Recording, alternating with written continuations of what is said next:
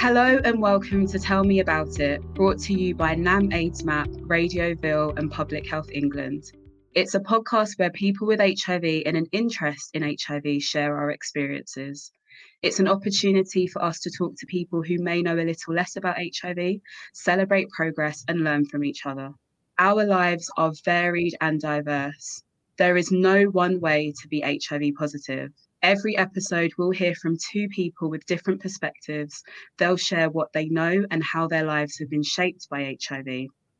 Today, we'll be hearing from Dr. Halima Begum and NAM AIDS Map's very own Susan Cole. Dr. Halima Begum is the director of the Runnymede Trust, the UK's leading race equality think tank.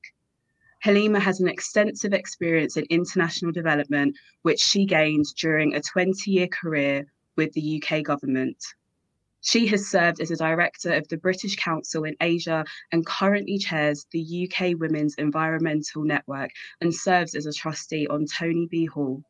Her dedication to equality has led to her living and working across the world, including in Southern and Southeast Asia. Susan Cole is an award-winning HIV activist, broadcaster, writer, and public speaker, advocating for people living with HIV for almost 20 years. She's particularly passionate about issues affecting women and people from Black communities. She was awarded Women of the Year at the last NAS/NOSCA ceremony and was recently named one of the top 10 Black HIV influencers in the UK. She leads the community engagement and broadcasting activities for NAM AIDS Map. Halima, thank you so much for coming on the show. I'm absolutely thrilled. Hi, Susan. Wow. I mean, the pleasure is all mine, really, isn't it? And I was just listening to the intro to NAM AIDS Map as well, and to you. So I just feel the pleasure is all mine, and just really looking forward to a conversation today and kind of opening hearts and minds around the issues that we work and campaign on around HIV. So thank you for having me. Oh, it's absolutely brilliant. And listening to your introduction, I'm feeling a little bit starstruck. It's like having the Beyonce of health inequalities on the show. So yeah, I'm very, very excited. So thank you. Halima, when did you first find out about HIV? I mean, for me, it was very much the Tombstone campaigns of the late 80s. Yeah, so we're going back a bit, aren't we, Susan? So I think for me as well, it was in the mid-80s, and it was during school period. And I mean, I have very vivid memories actually of finding out, because I grew up in East London in Tower Hamlets, and we had a local arts theatre called the Half Moon Young People's Theatre, and they would do a lot of work around social issues in our schools. And I actually remember one of the performances that the theatre brought to us was around the experience or finding out about HIV at a time when very little was known. And I remember being exposed to HIV through forum theatre or something like that. It was the most powerful way to be introduced to something that was quite new and uncertain. So I do remember watching the show and just not understanding things very well, but knowing that, oh, this is very serious, and how come we don't know enough about it? And I was probably 14 at the time. Oh, so that was right. Yeah, so probably similar sort of time to me. I mean, I remember seeing the campaigns with tombstones and icebergs, and very much thinking at the time that, you know, that HIV was a complete death sentence, but also sort of thinking that it was something that really wouldn't actually touch me. It was something perhaps that only really happened to gay men, I believed at the time. So so it was a complete shock for me when I was actually diagnosed with HIV just over 20 years ago through a routine immigration test in the USA. And it just didn't cross my mind for a moment that it could possibly come back as positive. And the way that I was told was that the doctor said to me, well, the good news is you don't have syphilis. I thought, yay, well, that's good. But the bad news is you're HIV positive. And I was completely dumbstruck. And at the time, I believed that, I had no idea about how long I would actually live. And I asked the doctor, and he said to me, about 7 years or so, which, if you can imagine how devastating that was, because my children were only 6 and 4 at the time. So that was absolutely awful. But I sort of tried to make it my mission to find out as much as I could about HIV. And even though I was living in rural Louisiana at the time, I actually got information from NAM AIDS Map, where I'm working now, and found out that actually, the doctor wasn't right, that, in reality, I could expect to live a long life and it would be possible to have more children. Wow. Yeah, I mean, I hear you. It must have been all the more difficult because of the way in which perhaps the support systems were not there, Susan. Because it's bad enough already to feel as though something that important and difficult was about to be happening or is happening, but then not to have the support in place to actually cope with things like that in a way that feels like I can live with it. It doesn't mean it's a death sentence, because I still remember it was just it. And you're probably going to hear misconceptions from me even, but I remember feeling as though, and there's no way out, and when in fact that wasn't true. And actually there's been progress, there's been understanding of how we live with HIV, but I can imagine back in the mid-80s it would have been really, really tough. So thank God we had a couple of good organizations that might have been on the kind of front line to support those of us impacted. It must have been really difficult. Yes, absolutely. I mean, I think what was really pivotal in terms of HIV was the fact that, we've had effective treatment from the mid to late 1990s, which has made a huge difference, because before that, it very much was the case that people, once diagnosed, they could perhaps, live another 10 years or so. But with effective treatment, things have changed dramatically. And even more so today, with the reality is that people who are on effective treatment can expect to live as long as everyone else, which is really incredible. And also the fact that, when people are on treatment and it's working properly, it's impossible to pass the virus on to their sexual partners, which I think lots of people don't really know about that. We call it U equals U in terms of undetectable equals untransmittable. Is that something that you've heard about before, Halima?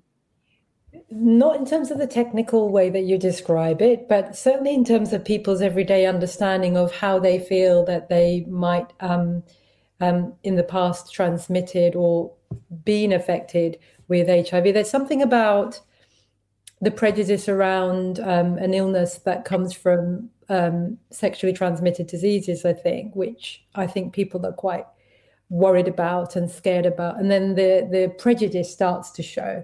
But it's not so much just about stigma. It's not about the stigma that people display towards those of us who are living with HIV. It's more probably massive insecurity relating to our attitudes towards sexuality in general, or just sex. So in some communities, like in South Asian communities, we don't talk about sex. It doesn't matter what age you are, you just don't talk about it. So the very idea that this might have been perceived at the beginning around sexual transmission, I think might have caused to some of those problems with stigma and attitudes towards HIV. So I think it's really important to actually allay people's fears and reassure them, bring them out of their own misconceptions and prejudices. So I think that's what that approach you've described is doing. But I do remember, like if you think about cancer, you get a different reaction. You still, I think, get a death sentence because it's so big. But there's an understanding that you can cope with it, you can live with it, you can treat it. And there isn't that negativity that we felt earlier on with HIV and AIDS, I think, which has a knock-on impact on stress and how we feel we're being valued and the kind of dignity with which we live our lives afterwards. Absolutely. I agree with you completely. I had breast cancer 8 or 9 years ago, and the response from other people was completely different. I was able to be very open about it and I got so much support. But when I got my HIV diagnosis, I was really hesitant in terms of who I felt that I could talk to about it. And, unfortunately, I've been quite lucky in that the people that I've told have been supportive. But for women living with HIV in particular, it can be really difficult. And women with HIV are more likely to experience gender-based violence. And very often that can happen when a woman tells a sexual partner she has HIV. And I mean, it could well be the case that, if a woman is diagnosed first, even though she may not have, it may not have been the case that she potentially gave it to her partner. Often, women are blamed in terms of bringing HIV into a household. And what's really awful and toxic as well is that very often women with HIV are made to feel that we're somehow fortunate that our partner is staying with us. And sometimes women stay in abusive relationships. And often I hear women talk about the fact that their partner says to them, well, no one else is going to want you because you have HIV. So, you're lucky to have me and you should stay with me, which is just so awful. And I very much think that sort of stigma and misconception really is driving that. And it's interesting what you were saying in terms of South Asian communities not really discussing sex. I think that very often that's the case in people that come from Asian and African and Caribbean communities, is that we're often a bit uncomfortable about talking about those issues. And I think that can make things worse when in reality the majority of women living with HIV in the UK do come from Black communities, but there just really isn't enough of a discussion about that and enough awareness risen about that issue. Yeah, and I think it's good, Susan, that you're speaking about yourself as a woman living with HIV and in a positive way, because obviously living with whether cancer or HIV and other illnesses, different people experience life differently. And so as a woman, as a working class woman, maybe somebody who's also juggling all sorts of other inequalities, it has a very different impact on our lives. And I often, hear about people's discussions and they're always put into boxes, like everybody has the same experience. Well, no, not really. What you've just described is being a woman also having to deal with that stigma and that illness and other people's attitudes around, well, you should be so lucky.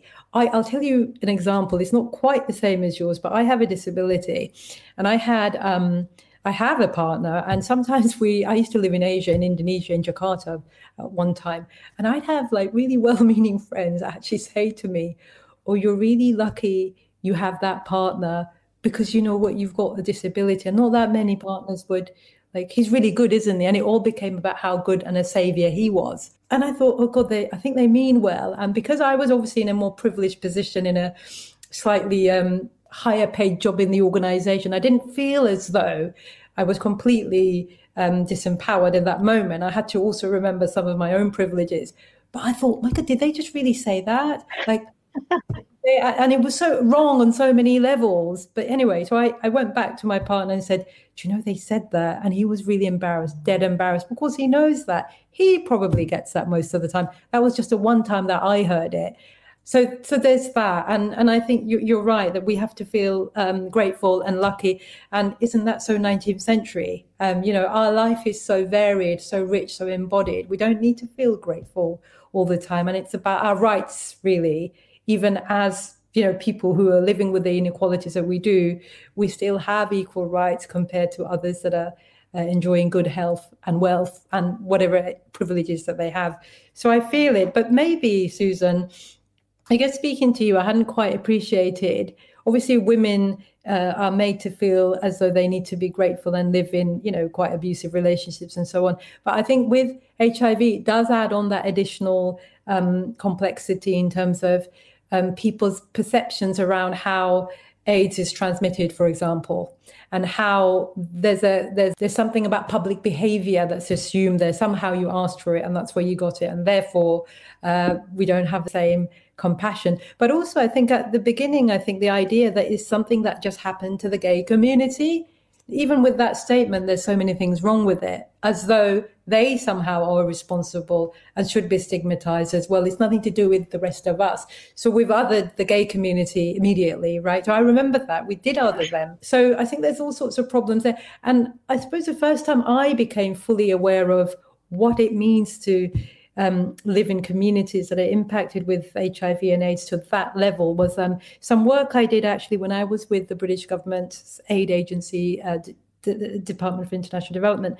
And I remember about 10 years ago, there was a massive push, suppose in sub-Saharan Africa, to understand that HIV wasn't something that was just happening to communities who had different behaviors or groups that had different behaviors. Lots of people were affected with HIV and AIDS in families. So there was a massive push with UNICEF, for example, to look at orphans and vulnerable families that were left behind because so many parents had died, whether they were whatever their sexuality. There were families in sub-Saharan Africa that were living with the consequences of AIDS. So orphans, for example, and grandparents having to look after children. So that's the first time I became aware of the kind of full impact on our communities and what it means living with that. And actually, when UNICEF did push that campaign, I felt as though they were pushing hearts and minds with them as well. Because for the first time, it's children who had no decision as to why they suddenly were living in that context. Do you know what I mean? So you saw something about solidarity and compassion change. Well, it shouldn't be like that just because they're children and orphans. You and I, Susan, if we were having to live with HIV, we should also have that support. Yeah, thank you so much for raising that, Halima. I think that's such an important point. I mean, we're really fortunate that in the UK, that the vast majority of people living with HIV have access to treatment, and actually 94% are diagnosed, 98% are on treatment, and of those 97% are virally suppressed. So we're really exceeding our targets. But globally, there are 38 million people living with HIV worldwide, and so many people still don't have access to treatment. And what's really shocking is that only 53% of children living with HIV are receiving lifelong treatment. So there's still so much more that we need to do. And I think that it's 690,000 people died from HIV-related causes in 2019. So, we really can't be complacent. I think people often think that HIV is sorted and it's it's just.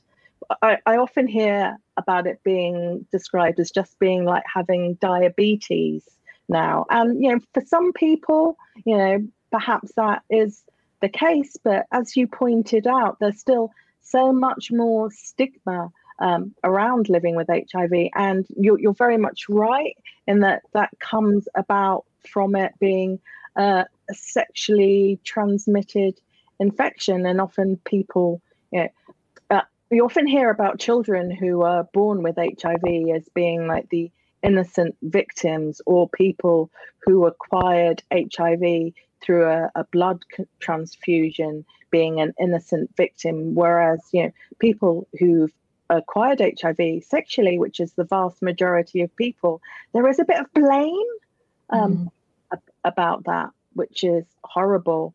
But in terms of the inequalities that women face, I do feel it does impact on testing for HIV and getting treatment, and that sometimes women are put off from going and having an HIV test. And I think that's very much the case, particularly around people from Black communities. Like the vast majority of people who are diagnosed late with HIV in the UK and therefore face worse outcomes and potentially dying are people from Black communities and brown communities, because we're just not testing soon enough. And it's so crucial that these messages get across to people, and testing for HIV should just become just routine, not a sort of stigmatizing or worrying thing to do. Or if you have an HIV test, you're somehow you must have done something bad, or you're somehow a little bit dirty. And there's still so much shame around that. But one of the things that I wanted to talk to you about, Halima, was the health inequalities that people of colour living with HIV face. And I think that it's very much part of the wider health inequalities that we're seeing in our communities. I mean, I know that's an area that you've been doing quite a lot of work on. What sort of things are you finding at the moment?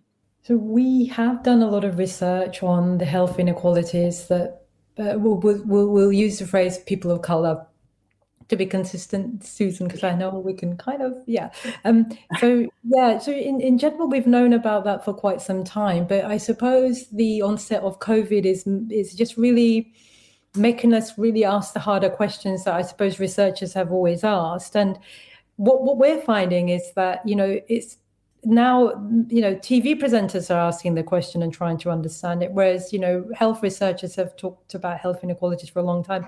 And so people of color experiencing different rates of access, different treatments, they experience the health system in a very different way. And some of it is to do with our gender. A lot of it is to do with our race. And it's really important that I say this again. A lot of it is to do with our race. The government doesn't want to acknowledge race as a risk factor. Now, you'll see that in COVID. They're basically saying there's all sorts of reasons for why people of color are at risk, but that's not because of their race, is what they're saying. It's because they are living in overcrowded housing. That actually is true as well. They're overexposed because of the ways in which our jobs expose us, for starters. But what they won't acknowledge is that our race matters. And because of our race, we face racism. And that's the bit that they can't get their head around. And it's really important that the government acknowledges that, because, I take my father to the local hospital. My father is about 85. My father wears a traditional choppy. My father doesn't look like me. And because he doesn't look like me or sound like me, he doesn't get the same treatment. And I see the visible difference that he gets and I get if I'm standing next to him. Now, if that is my experience, what is my dad's experience like when he goes by himself to seek treatment? So I do think health inequalities impact in the way in which people of color are likely to seek treatment, early treatment, which then has a knock-on effect on how they can cope and respond to drugs and so on. It also has a knock-on effect in the way in which our communities are impacted, or the way in which we can respond to, a new vaccine that's out to deal with coronavirus, for example. But if in our communities we haven't had that confidence with the health system for the last 20 years, there's no trust there. Do you imagine that we would just take the vaccine at the drop of a hat, even though our communities of color are disproportionately impacted and we have seen our relatives go into hospital? I have seen my brother go into hospital in the last month. We have been devastated with that experience. And even in our communities, there's a lack of confidence in what this vaccine means. But that doesn't mean there's a lack of confidence in public science. Not at all. There's a huge confidence in science in our communities. We're not skeptical of the science, but it's that historic cumulative treatment that causes us to not trust government or the sources of authority that tell us that we must now take the vaccine or we must now seek early treatment. Because if you don't treat people with dignity when they're most vulnerable, so when my father shows up to the Royal London Hospital with cancer, he's at his most vulnerable, right? And if he doesn't feel respected, then he's unlikely to come and seek help. So I think health inequalities matter, they matter. And if we do not deal with that now, Susan, we cannot get on top of this pandemic and how, the coronavirus pandemic that is, and how it is that we get all of our communities protected safely in a timely way. Yeah, absolutely. I completely agree with you. And I really feel that COVID has shone a light on the existing health inequalities that we've been experiencing for real. And one of the things that just always just drives me crazy is that, when we try to raise these issues, sometimes we're just accused of having a chip on our shoulder or playing the race card. And it's like weaponized against us when we talk about it. But the reality is that we know that this is real and this is happening day in and day out. And it's very much the case of people of color living with HIV who have experienced discrimination in healthcare settings, and consequently they're not feeling confident about speaking up when they have problems. Now, I've been running workshops for people of color living with HIV around COVID and around navigating the health system. And very often people are saying to me, well, I'm having all of these problems with my medication, but, there's no point in me really saying anything because no one's going to listen or no one's going to believe that this is really happening to me. And so often these experiences happen to us when we are at our absolute most vulnerable. I remember when I was diagnosed with cancer, I was at one hospital and I remember the oncologist saying to me, so how did you actually get HIV? Like that was in any way relevant? And he also said, and what are you doing to prevent spreading HIV to other people? This was a doctor about talking about my breast cancer. And then he went on, when I was having a blood test, to write HIV positive, high risk on the piece of paper when I was going off to have a blood test. And I complained and I changed hospitals, but so often people aren't in a position where they feel able to do that and to speak up, and it's awful. And I understand completely why people have anxieties about taking the COVID vaccine, because there is a history of us being experimented on, and people are worried about that. And I don't really like the phrase vaccine hesitancy, because that's putting the blame a little bit on us, when reality it's about the messaging and about how people are getting the messages across, and the importance of positive role models that we can trust talking to us about it. And another thing that that makes me really angry is when we are described as hard to reach. It's not that we are hard to reach, it's just that they are doing rubbish at reaching us effectively. So we've really got to move away from putting the blame on people of color in terms of how we are affected by the health inequalities that so often are fueled by racism. Yes, I am saying the R word. It is real. It's something that's blighting our lives so often. And another area where we're seeing it a lot is in when women are having children. I mean, the reality for women with HIV today is that if we are on effective treatment, it's almost impossible to pass the virus on to our children. And I think that's another, really important development. But do you hear a lot about that in terms of women facing problems when they are having children?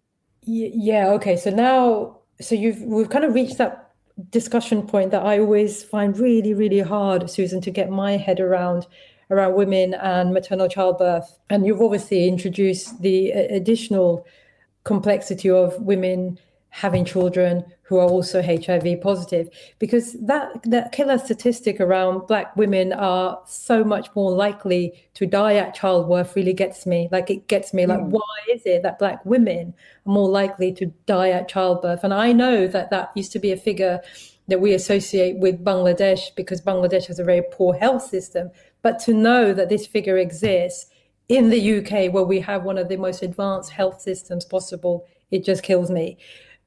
So that tells you something about Black women's positions in society and the way in which we get treated, the way we're supported in hospital, and is there enough support given to us to prevent that happening to us, rather than what is it an individual Black mother can do to protect herself? The question is always thrown back at us, isn't it? Like, what are you doing? Did you not take that vaccine? Did you not show up for treatment? Why are you so hard to reach? I'm hearing myself. I don't have a problem understanding culturally competent messages, but half of my family does have COVID. They don't need more patronizing culturally competent messages. What they need is access to timely, effective treatment at the right time. And they also need to feel as though that system has their back. That system has acknowledged, that actually we haven't done a great job. We haven't had confidence in the way we've supported your communities. It shouldn't always be about hesitancy, reluctance, and us being hard to reach, right? It should be about what has the system done in order to support us better? And actually the system has been full of racism.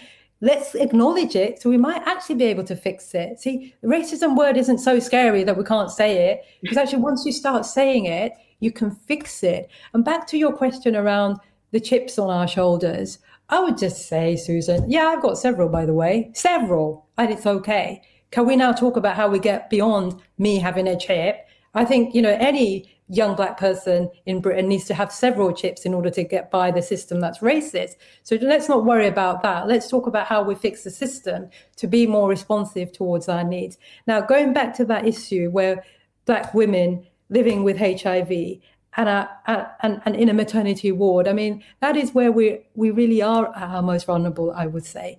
And if the healthcare professionals do not understand that vulnerability and how we need to be supported, I think we're letting our Black mothers down, and our Black mothers who are already experiencing stigma and negativity around so-called permissive behavior that's landed them with HIV. That just needs to stop. And if it is happening, Susan, my heart goes out to every mother that's facing that, because how much more vulnerable can you be when you're about to give birth? And the statistics around our mortality when we're giving birth is what it is. And on top of that, we've got medics making assumptions about how it is that we must prevent the transmission of HIV better and so on. How much pressure can that mother take when she's about to give birth? Do you know what I mean? We need to humanize that experience to say, do you realize that you've just made me feel bad for something that has nothing to do with me at my most vulnerable point, and knowing the statistics around maternal mortality for Black women? I mean, it's that level of understanding that I think health professionals need to kind of be trained on, rather than us actually getting over our trust issues overnight, right? What about the anti-racism training on their side? Exactly. I agree with you completely. And I had two children before I was diagnosed with HIV. I've got 4 kids. All of them are HIV negative, and I had 2 children after my diagnosis. And my children before HIV, I breastfed, and everything was fine. But I was really conscious that when I had my children after my HIV diagnosis, I was advised, that the safest thing would be to formula feed. And after I gave birth, I asked the nurse, I said, can I have some formula for my baby now? And she actually tutted and said, and did like a really big sigh and just shamed me because I was asking for formula when I wanted formula to ensure that I couldn't transmit HIV onto my baby. And it's situations like that that are absolutely so heartbreaking. I really wanted to say, it's like, actually, I'm really good at breastfeeding. I breastfed 2 of my children. It's like a badge of honor.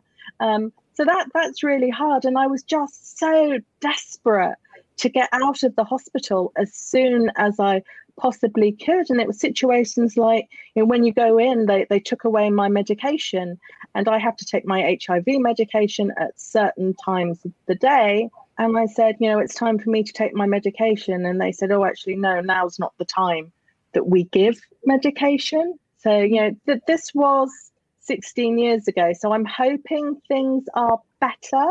But, it's horrible. And, facing that level of sort of stigma and discrimination and ignorance when you're at your most vulnerable is absolutely awful.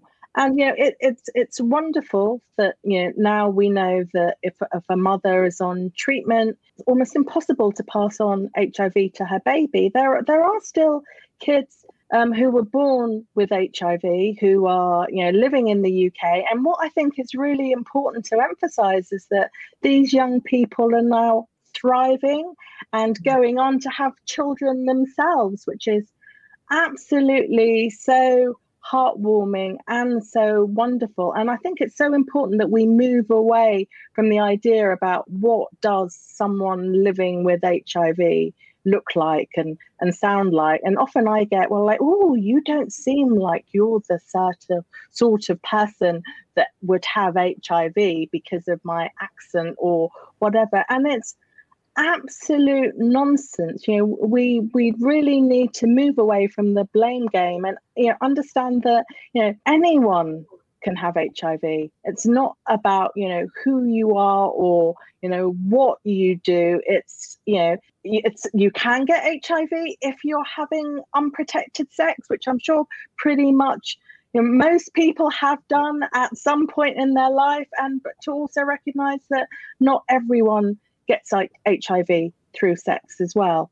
So I could just go on and on and on.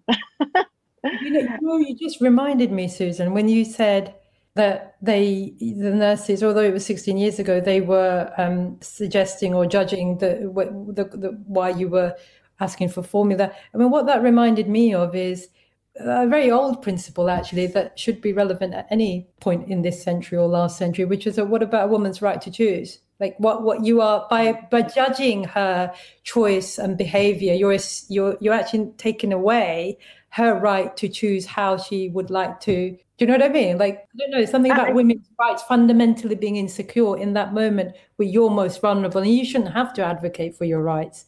You shouldn't have to do that. She should confer that automatically in that situation. And it just suggests to me that their capacities constantly need to be built, and we're always educating them. So tiring. I agree, but keeping on with the battle every day is a battle, but we've got to carry on with this. But Halima, thank you so much for taking the time out of your very, very busy day to come and speak to us on this podcast. It has been a pleasure, Susan, and I'm just I'm smiling because of all the stats that you read out to me. I'm thinking, God, you know what? It's 2021, and look at where we started. Right. So I just think what a fantastic role model you are, Susan. Phenomenal. Even when you were giving childbirth, you were role modeling for that nurse. Woman that you are. And I just think that, there are still some challenges ahead, but I think 2021 has got to be about dignity, values of respect, and actually also honoring, I think, the journey that you've taken as well. I have friends who are working hard on commemorating memories from the 1980s, because I think there was a lot of collective trauma around communities impacted by HIV and all that trauma from the stigma. I think there's a job there to kind of positively reaffirm that journey and that experience and let it not be forgotten. So thank you for being here and campaigning with the organisation, with NAM AIDS MAP, because although we're in a much better place and it's not a death sentence, we can't forget the journey that you took, and you are still campaigning in this space for others that might not be able to feel the power as much. Wonderful. Thank you. Thank you. What a rich discussion, just showing the way that health inequalities are interlinked. Thanks so much for listening. Please rate, review and subscribe via Apple, Spotify or wherever you get your podcasts. For more information on what Susan and Halima were discussing on the show, email info@nam.org.uk or follow us on Twitter @AIDSMAP.